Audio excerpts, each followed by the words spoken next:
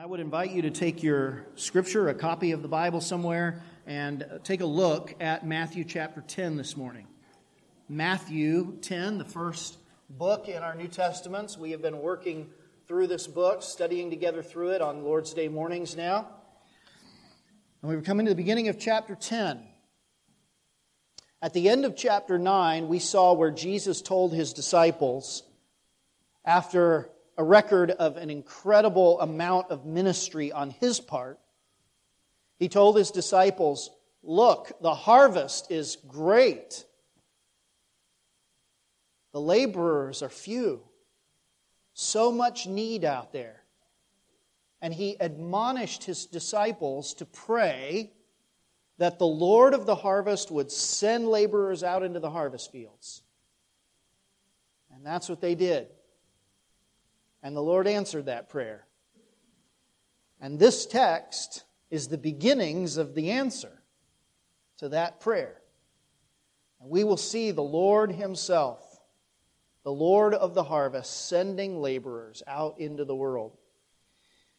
Several times in this gospel, we've seen the Lord interacting with people, different types of people.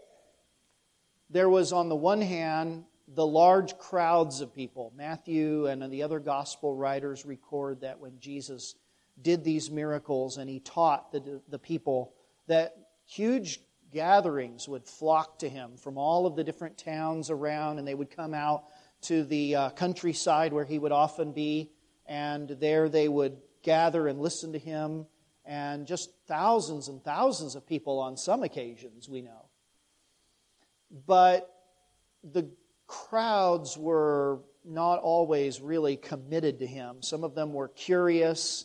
Some were intrigued by what He had to say. Some seemed to be real followers for a while, and then He would say something that was just too hard for them to receive, and they would go away. They would turn away from Him. So He spoke to the great crowds, but He also spoke to a smaller group. There was a group within that group that were really more deeply committed followers that the Bible refers to often as His disciples. Jesus had many disciples. At one point, He sends out 70 disciples to go on a special mission. We know the names of some of these disciples. Many of them we don't know. We know that they included both men and women. When Jesus died and before He ascended, there was a group of 120 of His disciples, committed followers, gathered together in an upper room. So there were these people who were committed to Him, but then there was within that group an even smaller group, a group that is just simply called the 12 in many places in the Bible, or the 12 disciples, or the 12 apostles. These were 12 individual men selected by Jesus Christ to be His closest inner circle. And we know all of their names. We already read about how Jesus called 5 of them to Himself. We read about Peter and Andrew, James and John, and then of course about Matthew himself, the writer of this book, how he was called to follow Christ. These 12 men become really important in the unfolding of the New Testament, in much the same way as that the 12 tribes of Israel were foundational in the Old Testament. This is a divinely intentional parallel here. Christ came to fulfill in Himself what was revealed in types and shadows throughout the Old Testament. And in Revelation 21, John sees a vision, you remember, of the new Jerusalem, a heavenly city, a picture of the people of God coming down out of heaven, a bride ready for her groom. This city comes down out of heaven, and this city, this heavenly city, is surrounded by 12 gates, 3 on each side. And over the gates are the names of the 12 tribes of Israel. But those gates have 12 foundation stones, and on those 12 stones are the names of the 12 apostles. So Jesus Christ, so these apostles, both the 12 tribes and, if you want to say it another way, the 12 apostles, they delineate the one true people of God. So these apostles become really important in the unfolding of the New Testament. And we read in our text this morning, for the first time in Matthew's Gospel, about the commissioning, the sending out of these 12 men. So Matthew chapter 10, and our text will be the first 15 verses. Again, I invite you to look at the Bible, and it will be very helpful to you. Matthew 10, beginning in verse 1. And he called to him his 12 disciples and gave them authority over unclean spirits to cast them out and to heal every disease and every affliction.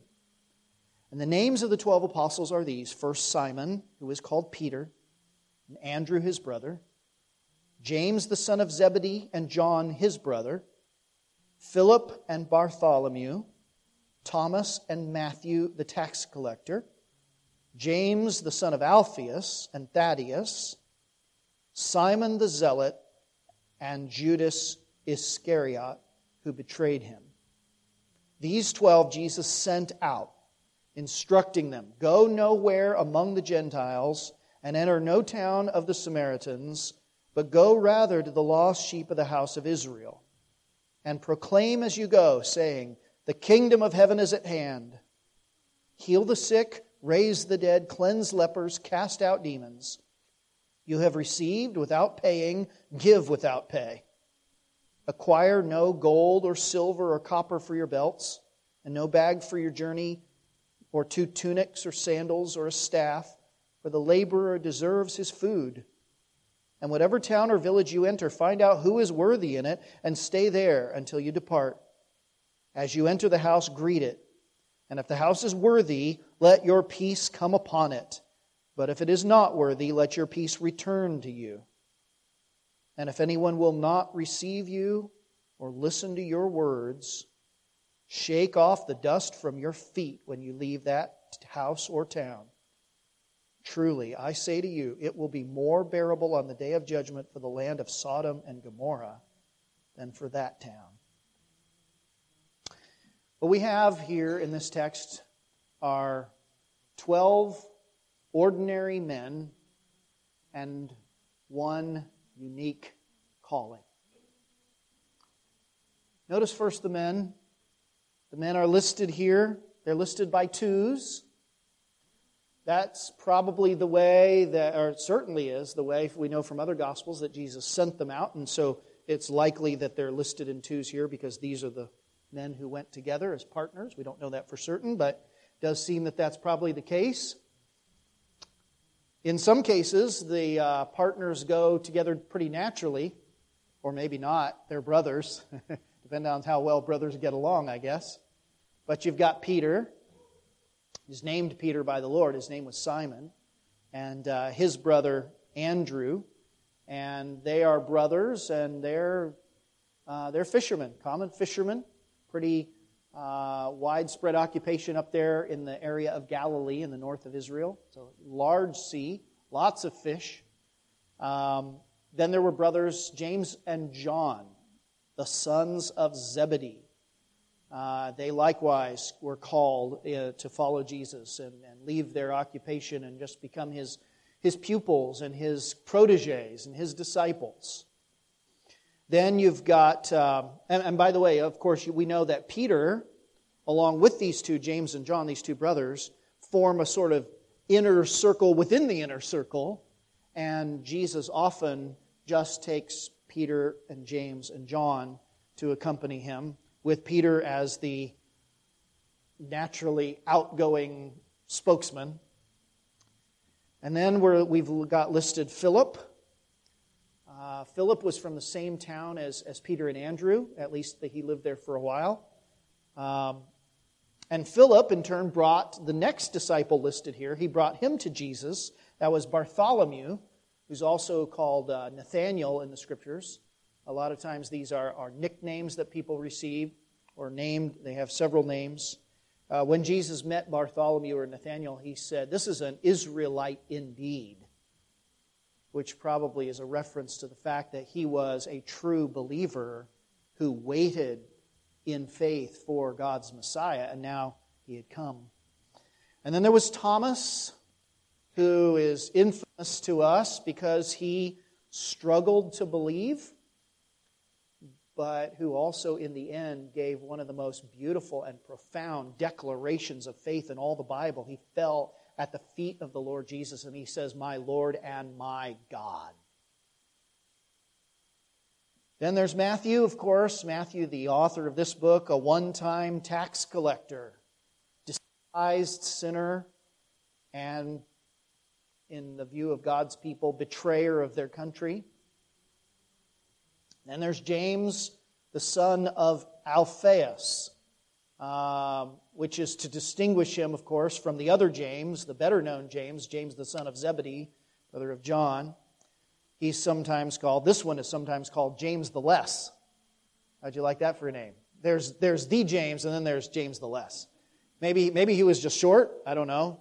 Maybe he was younger, maybe he was just less prominent. But he's James, the son of Alphaeus. And then there's Thaddeus, or Lebbaeus, who also is known as Jude or Judas, same thing. We don't know as much about him, very little known, in fact. So we go on to Simon, who Matthew identifies as a zealot, which might just mean that he was really zealous about the Lord or about life in general. But probably by the time Matthew's writing, certainly the zealots were actually a well-known group, a group of Jews who claimed to be zealous for their faith, who were very angry at the occupation of the Roman Empire and were ready to throw off the empire's heavy hand at any cost, even at the cost of violence. It might be that Simon was actually a member of a sort of proto-zealot group, even when he was called. So he comes out of that sort of background, and now he's following Jesus. And then finally, we have listed Judas Iscariot, who we know proves to be no true apostle, no true disciple at all, but rather was chosen in the foreknowledge of God that he would be the betrayer of the Messiah. And in the end, his position would be taken by another as he had abandoned his post. Now, what is striking about this list, as Matthew records it, is that he lists very few details about these guys. In fact, in some cases, as I mentioned, we don't know a whole lot of details. There are a few of them that really stand out for their own sakes. There's not a scribe or a priest or a rabbi among them. They're just common, sort of everyday kind of people from a variety of different backgrounds of life.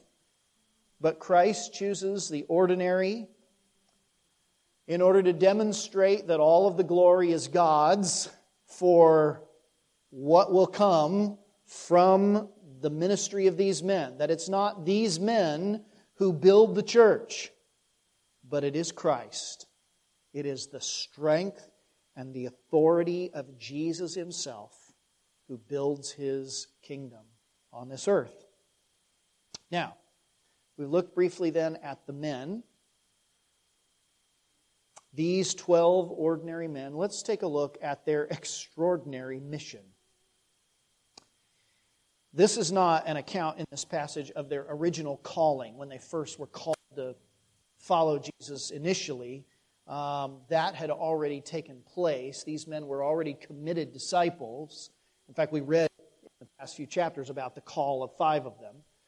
But this is a special commissioning of these 12 for a specific, temporary, but very important mission in the outworking of God's plan to bring redemption. So I want us to see several things that Matthew records here for us about the mission that Jesus sent these men on. The first is the scope of this mission.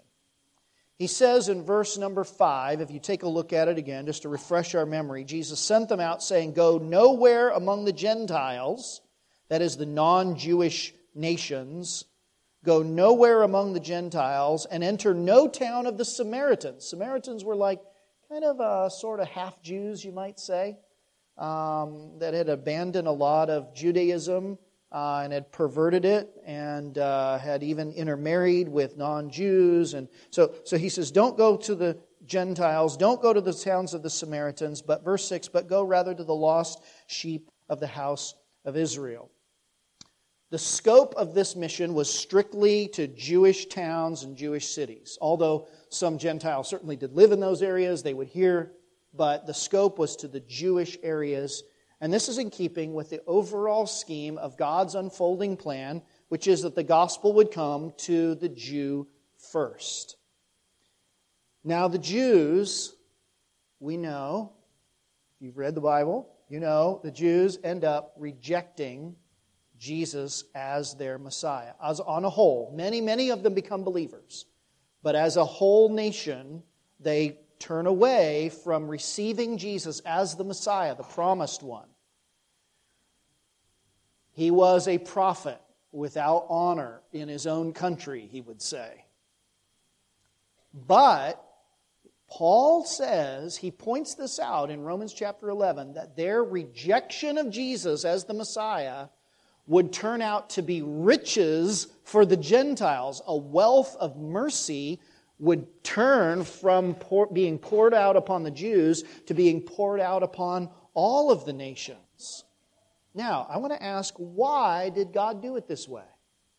Why did He send these men just to the Jews, knowing that the Jews would reject? Then the gospel would go to the Gentiles, to the Samaritans and the Greeks and the Romans, and out to the uttermost part of the earth. Why did God do it this way? And I think the answer is this, that God intends in the distribution of the gospel to awaken within us the one thing that we need if we're ever going to be saved, and that is humility. To humble those who hear, that they would recognize that it was not their birthright to receive the riches of God's grace. I'm talking about all of the nations of the world, right? We are like, as it were, the dogs eating the crumbs that fall from the master's table. Let none of us be proud and think that we are rightful recipients of God's mercy or God's grace. He did it this way in order to humble the Gentiles. And again, Romans chapter 11 says that in doing so, He intends to humble the Jews as well. That the Jews, that God is doing this. God is now spreading the gospel among the nations, the Gentiles, in order to, quote, make the Jews jealous so that they too will be receptive to the Messiah. And in the end, when that reception is, when the Messiah is received, he is not received proudly as if, well, we recognized Him from the beginning. But He is received humbly. Do you understand that Jews and Gentiles alike must receive the Messiah in just that way? If you don't receive God's mercy humbly, acknowledging your own stupidity and sin and blindness and coldness and unbelief, unless you are humbled by a realization of who you are and what you really deserve, then you won't come to really know and embrace the mercies of God. That's why God is doing it just this way. No one is ever proud that he gets into Christ's kingdom. All are undeserving. It demonstrates God's grace so that every single one who gets into the kingdom of Christ feels like he got in because God gave him, as it were, a second chance. That God just reached down in mercy to him. That's the way the gospel works.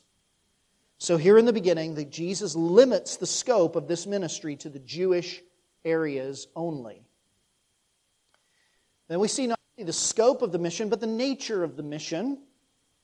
In verse number 7, Jesus sends them out to do two things.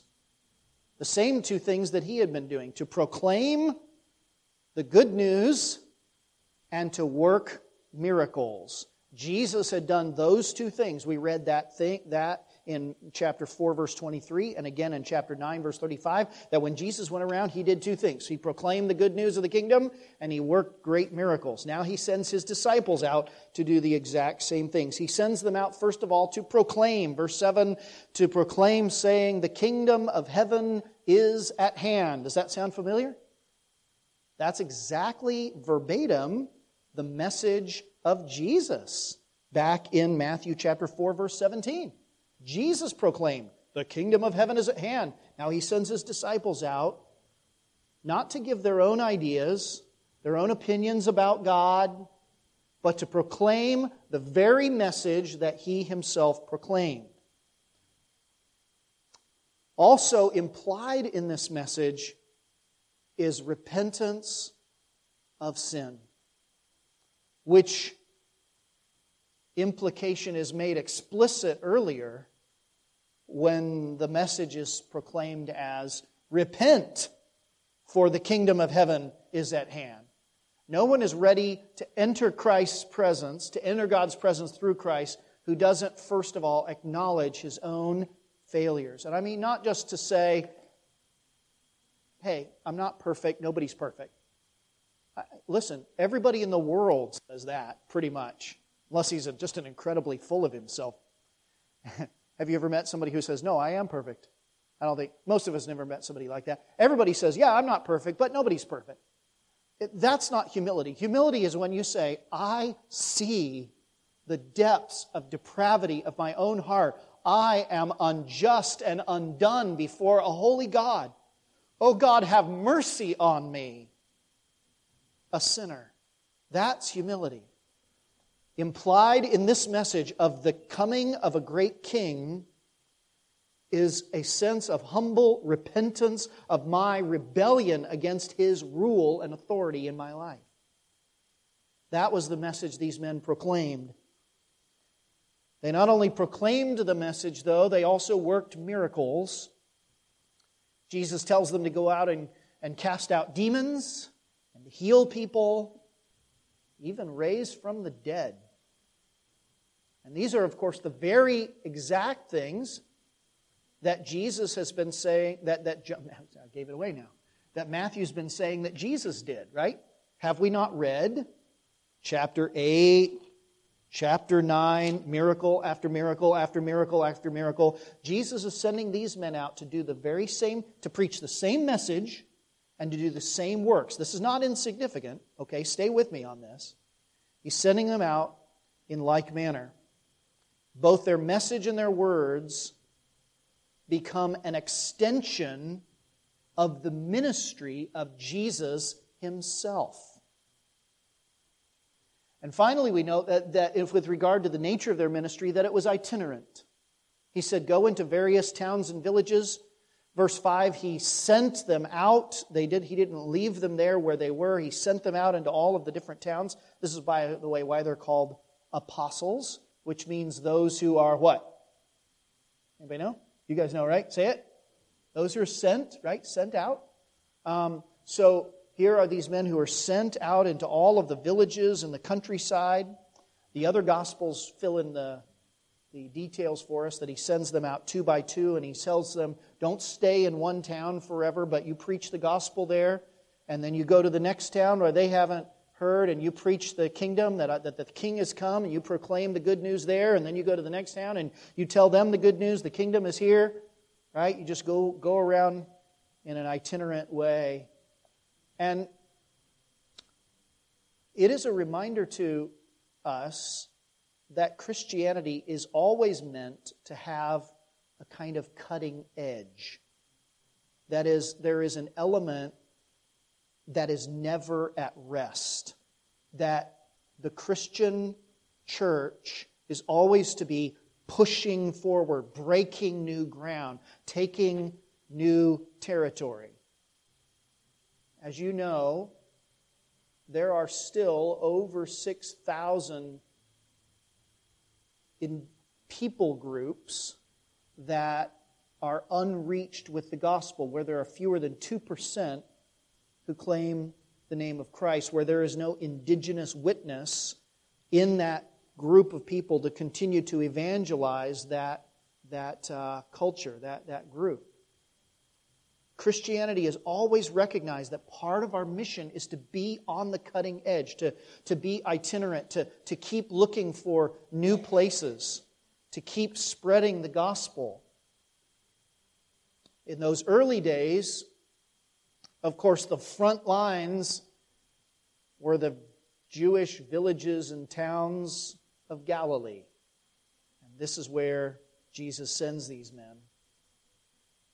We see, thirdly, the provision for their mission.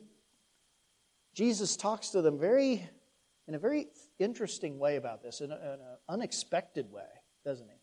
How are they to take care of themselves on this trip? He says, first of all, don't charge for your services. Don't charge for healing people, for casting out demons, or preaching the gospel. In fact, there were people who claimed to be miracle workers or people who helped people in some way back in those days who did charge a fee. Or maybe not put it so crassly, but you give a tribute to my God, and then that'll come back to me, and then I'll do something to help you. Jesus says, you do not charge for your services, and this is a reminder to all Christian ministers that we must never, ever give the idea that the gospel is for sale, that wealth gains power within Christ's kingdom. There's only one thing that ought to bring influence in Jesus' kingdom, and that is godliness, Christ-likeness, holiness. Those are the kinds of people that ought to be elevated in a Christian assembly. Pastors ought never to give any idea that Christianity is for sale. This flies in the face of everything that the gospel is about. For the gospel is about grace, which is a free gift. In fact, not simply free, but an undeserved gift. In fact, Paul at times actually refused people's remuneration because he was so sensitive on this very point that he not give any appearance of being in the business of the gospel for profit. May God deliver us from preachers and from ministers like that. And not only that, but Jesus also says, and don't raise funds or pack any provisions for your journey. Now this is where it gets really weird. We start saying, what? He says, don't take a change of clothes with you. Those guys had to be pretty stinky after a while, right? Don't take a change of clothes? He says, don't do that. Don't pack provisions, acquire no gold or silver or copper. Don't go out and raise any money to sustain you on this journey. Don't bring a bag. Don't bring tunics or sandals or staff. Why? What is he thinking? Here's why. He says, verse 10, the end of the verse, for the laborer deserves his food. The expectation is that these people will be met by like-minded believers, receptive people to the Messiah, who will freely, voluntarily want to take care of these men. These men are not to give any, they are not to charge for the gospel. They are to cast themselves entirely upon the goodness of God. But then he says, my God will take care of you through the free and voluntary gifts of His people. This is an Old Testament principle. The ox, you don't put a muzzle on the ox while he treads out the grain. The laborer deserves his food. Paul said he used the same principle to argue that churches ought to take care of their elders who labor full-time in the work of the gospel. Jesus said, you will find people who are worthy. That is, people who are prepared to hear the gospel message and who will support freely and voluntarily. And when he says, when you come into a place, you give your blessing upon that house. And this will indeed be the blessing of God, the blessing of Christ Himself. And if those people are unworthy, that blessing will return back to you. God would take care of them as they went along, He said. And then that brings us to this, fourthly, about their mission, and that is Jesus talked to them about the authority behind their mission. This was central and right up front. And we see this authority in two ways. First, in action. Verse number 1. Take a look at the text again. This is the issue right up front. He says, Matthew records that Jesus called the disciples and He gave them what? Gave them authority over unclean spirits to cast them out and to heal every disease and every affliction. He gave them His own authority. He transferred to them His own authority over all of the spiritual powers and over all of the ramifications of the curse. To 12 ordinary guys. This is mind-boggling. They have this authority. They come, and when they speak a word of authority over the powers of darkness flee. When they forgive sins, they're forgiven. When they preach the gospel, it is the word of Jesus Christ going forth. He gives to them His authority, and that authority is seen in the actions of the miracles that they perform, authority over nature and demons or disease, all of the authority that has been on display for chapters 8 through 9. Jesus has performed 10 miracles, and now He's delegating that authority to them, that authority in action, but also, and this is significant too, the authority of His Word is now given to these 12 men. The authority of Jesus' Word. Verse number 14.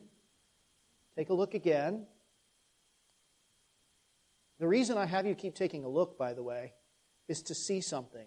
That the contours of the sermon are the contours of the text. Okay? That's just a by the way. That was for free. Okay? So the goal is that you may walk away, not evaluating the words of a preacher, but engaging with the Word of God. All right. So, again, verse 14, Jesus delegates to them His authority in word. He says, if anyone will not receive or listen to your words, then you shake off the dust of the feet when you leave that house or when you leave that town that has rejected me.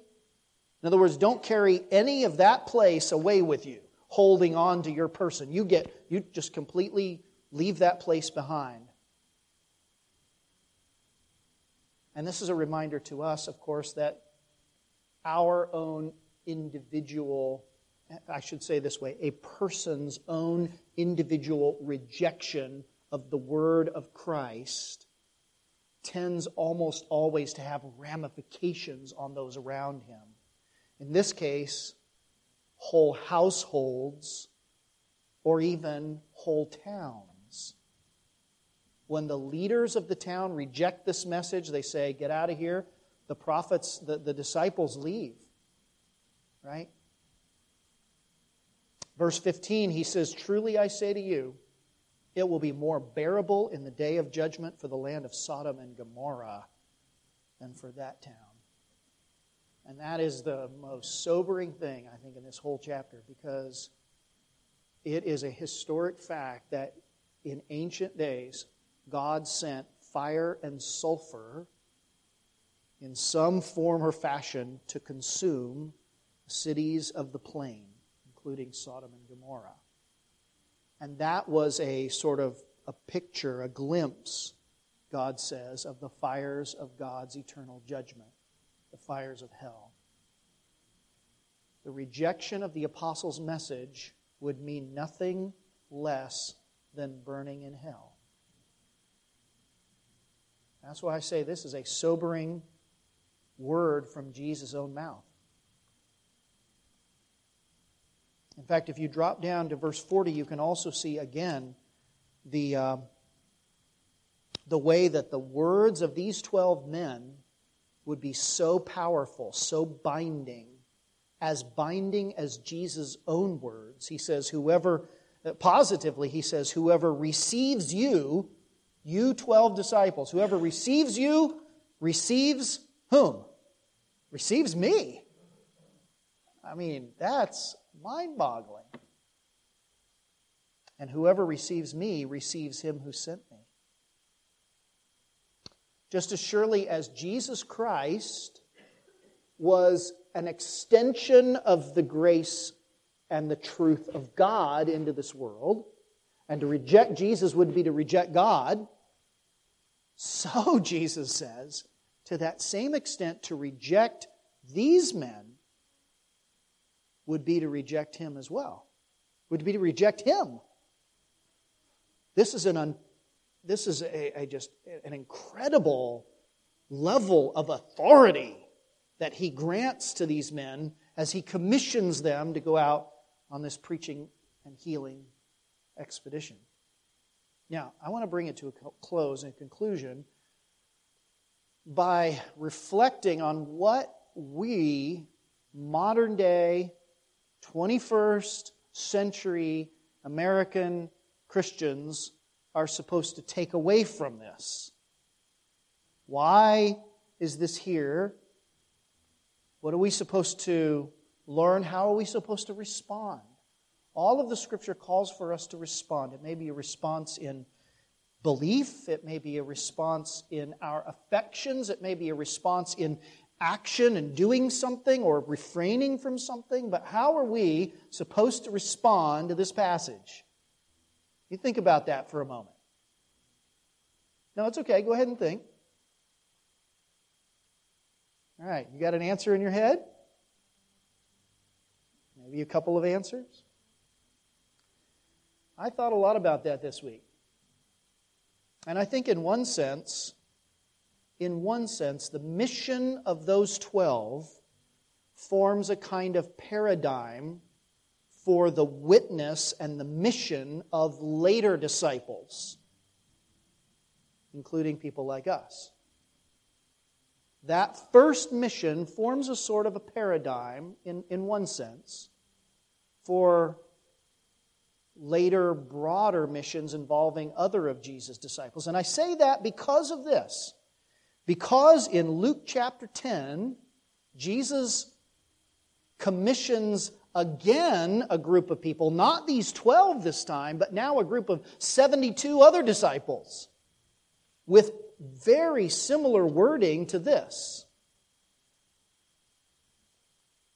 This then helps us to think, okay, so this means that their initial mission becomes a challenge to us regarding our own sense of mission, our own calling to evangelize, to send missionaries and spokesmen for Christ to the uttermost part of the world,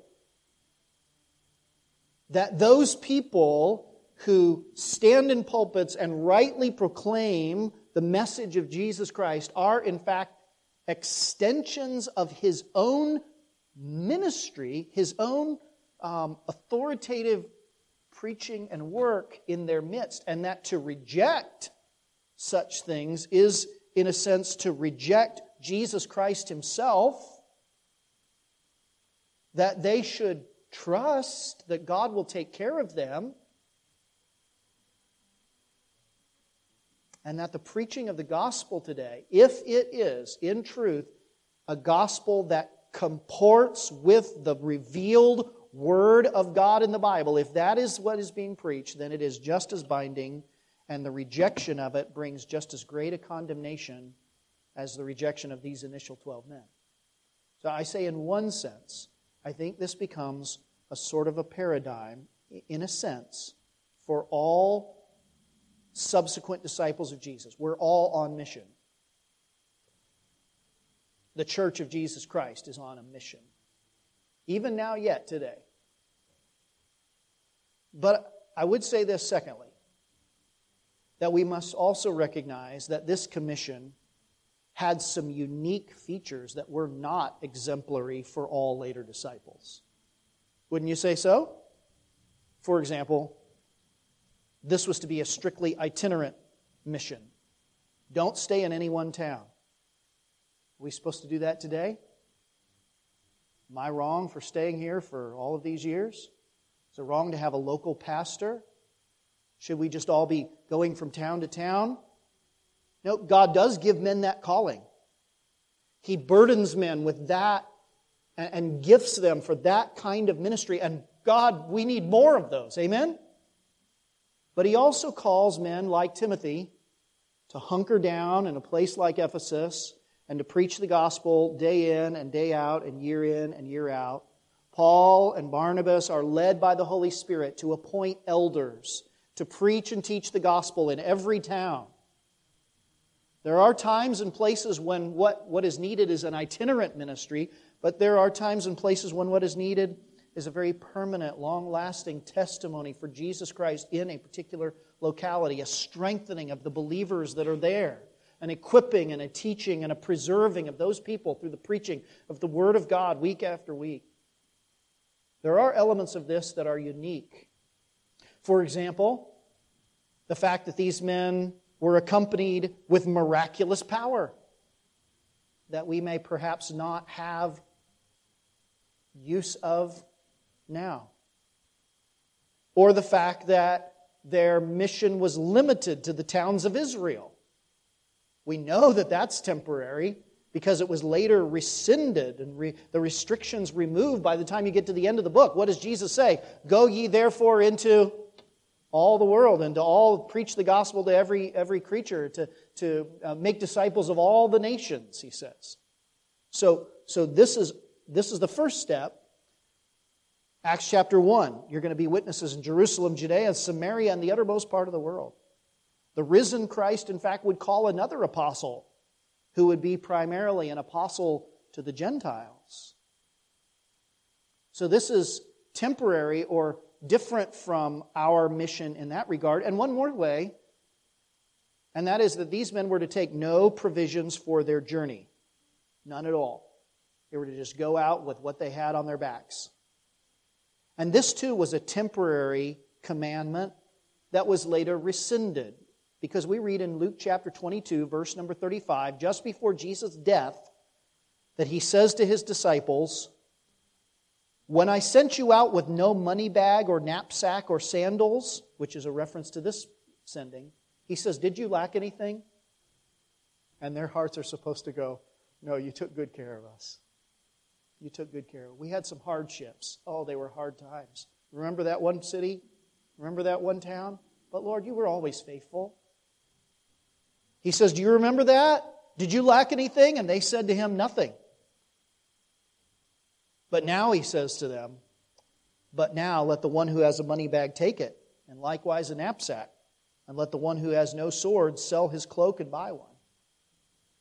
So, in other words, there are things about this mission, this commissioning, that we can't just say, okay, let's take this and plop it down into our world today, and let's just say this is all about us going out and doing evangelism. It is about that. It is a paradigm for that. But there's something else going on here as well. While there are some parallels between this commission and our ongoing mission as modern-day disciples, the specific commission is nevertheless distinctive enough so as not to have a direct application to ourselves.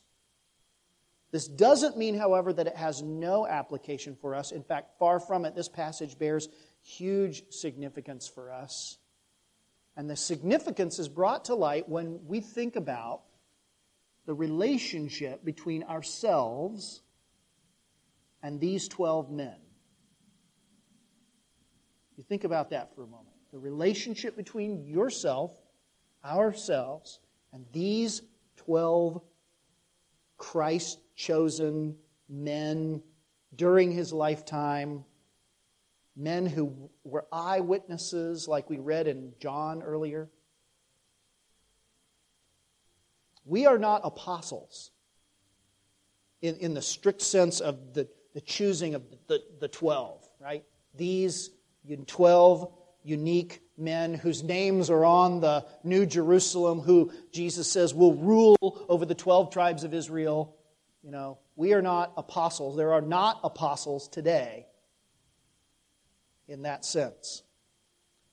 The relationship of those 12 apostles to us is a relationship of authority. In fact, it's a relationship of unprecedented authority. And that is, they're the ones with the authority, delegated to them by Jesus Christ. Their names are on the foundation. They will judge the 12 tribes. They are recipients of the direct revelation from God. They were confirmed with miraculous gifts, which are referred to in 2 Corinthians 12:12 as, quote, signs of an apostle. They were given a measure of the Holy Spirit beyond anything that we have ever known, such that He would bring everything that Jesus ever taught and said and did to their remembrance, that they might write them down, they might pass them on, they might become for us the Scriptures that we call our New Testament. So Ephesians says that the Church of Jesus Christ is built on the foundation that was laid by the apostles and the prophets. That one foundation for which there can be no other, Jesus Christ. They gave us the words of Jesus, the teachings of Jesus. They either wrote them down or they passed them on to immediate partners, prophets, who under the inspiration of the Holy Spirit, in connection with the apostles, would give us every book of the New Testament that we possess.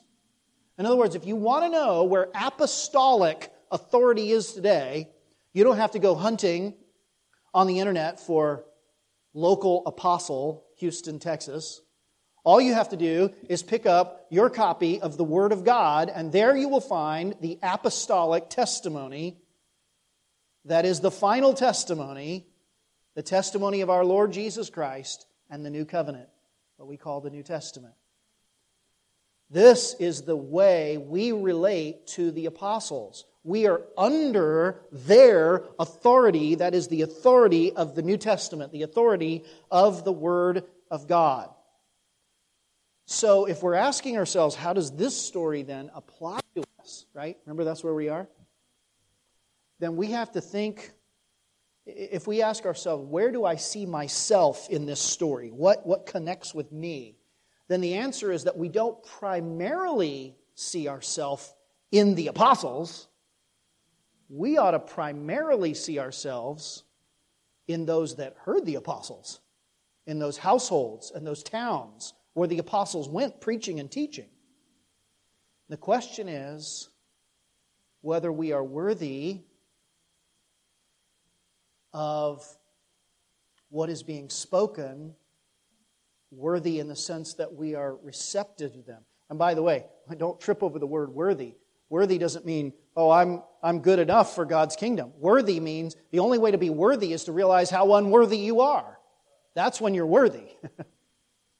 That's what these men finally found, is that the many places where they went, people were humble and they were repentant and they were waiting for Messiah who would come and deliver them from the curse that they could not extricate themselves from, deliver them from the sin that they could not have victory over, deliver them from the powers of darkness that were greater than their power. And they were waiting humbly for the word of the Messiah. And these men came to say, He's here. The kingdom is at hand. We cannot say, listen to me, we cannot say that we receive Jesus when we do not receive the apostles that Jesus sent. When we live in ongoing, unrepentant disobedience to the apostolic testimony and commands in the Word of God. If we are living out from under apostolic authority, we are not in connection, in union with Jesus Christ. It's just that simple. That's what He said. If they will not listen to you, they haven't heard me. So then, when we look at it in that light, I think then the questions begin to roll around in our mind in a right way. What is my relationship to the Word of God?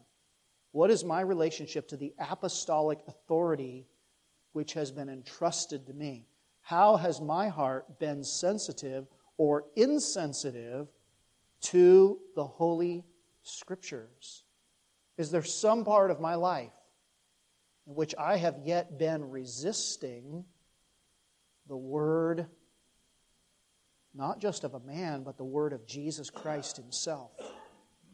Who can say, in the end, I am submitted to Jesus, who does not submit himself to the word of these men to whom Jesus gave unprecedented authority? May it never be so with us. You know, James warns that a man says he has faith, but if he does not have works, his faith is what? It's dead. How can we bless God and then turn around and curse men, he says. He says, don't deceive yourself into thinking that, well, I'm good, I'm keeping some of God's laws, if you are ignoring others of God's laws. He says there's only one God, and if you're in rebellion to Him in any area, then you are in rebellion, then you're a rebel. This is the teaching of the apostles that Christ sent out. May it never be that God shakes the dust of His feet, as it were, off from your household or of our city or our nation, because His people, because people have refused to hear His word. Jesus said it will be more tolerable in the day of judgment for Sodom and Gomorrah, because you have had much greater light. You have heard the words of the apostles, not simply the types and shadows of the Old Testament.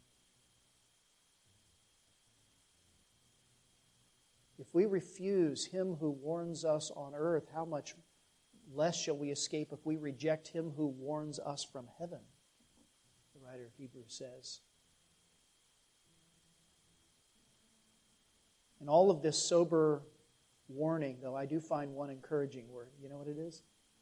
It's Jesus' mention of the judgment of Sodom. And God did judge that city. But you remember what else He did? He saved somebody out of it, didn't He? That's right. In fact, Abraham got up and he pleaded with God. God, if there's, what did he start with, 50? If there's 50 righteous, would you spare the city? And God said, I would. Not that the city deserved it, but God would just do it in His mercy. And then, I don't know if there's 50, so let me move back down. And finally, He's down to 10. If there's just 10 righteous people, God said, I will not destroy the city for 10. Right? And you know what I'm reminded of? In fact, this is the way I pray sometimes. God, please preserve us as a people, as a nation, for the sake of those who still are righteous believers in this place. Please yet let liberty reign, let the gospel go out freely without punishment and retribution on a wide scale. Let that happen. Remember us with mercy for the sake of those who love you. Right? There is hope there.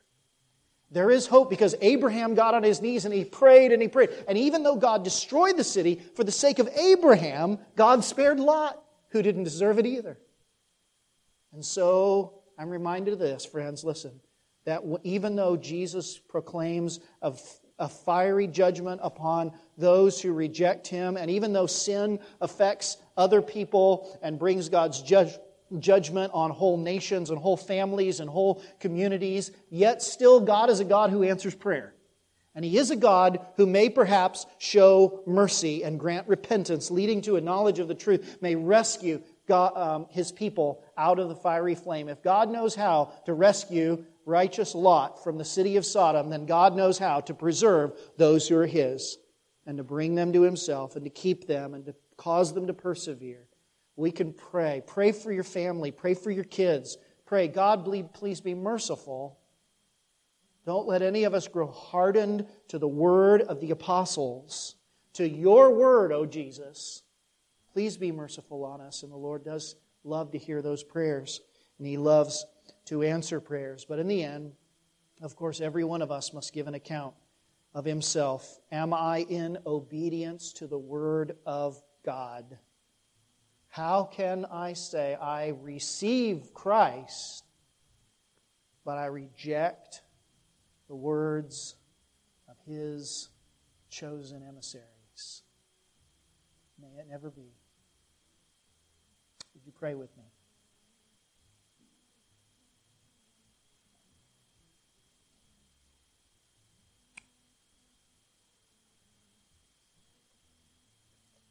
Lord, what we would ask You to do now humbly is to search us and try our thoughts. Point out any areas in our lives this week where we are still in some measure of rebellion against what we know.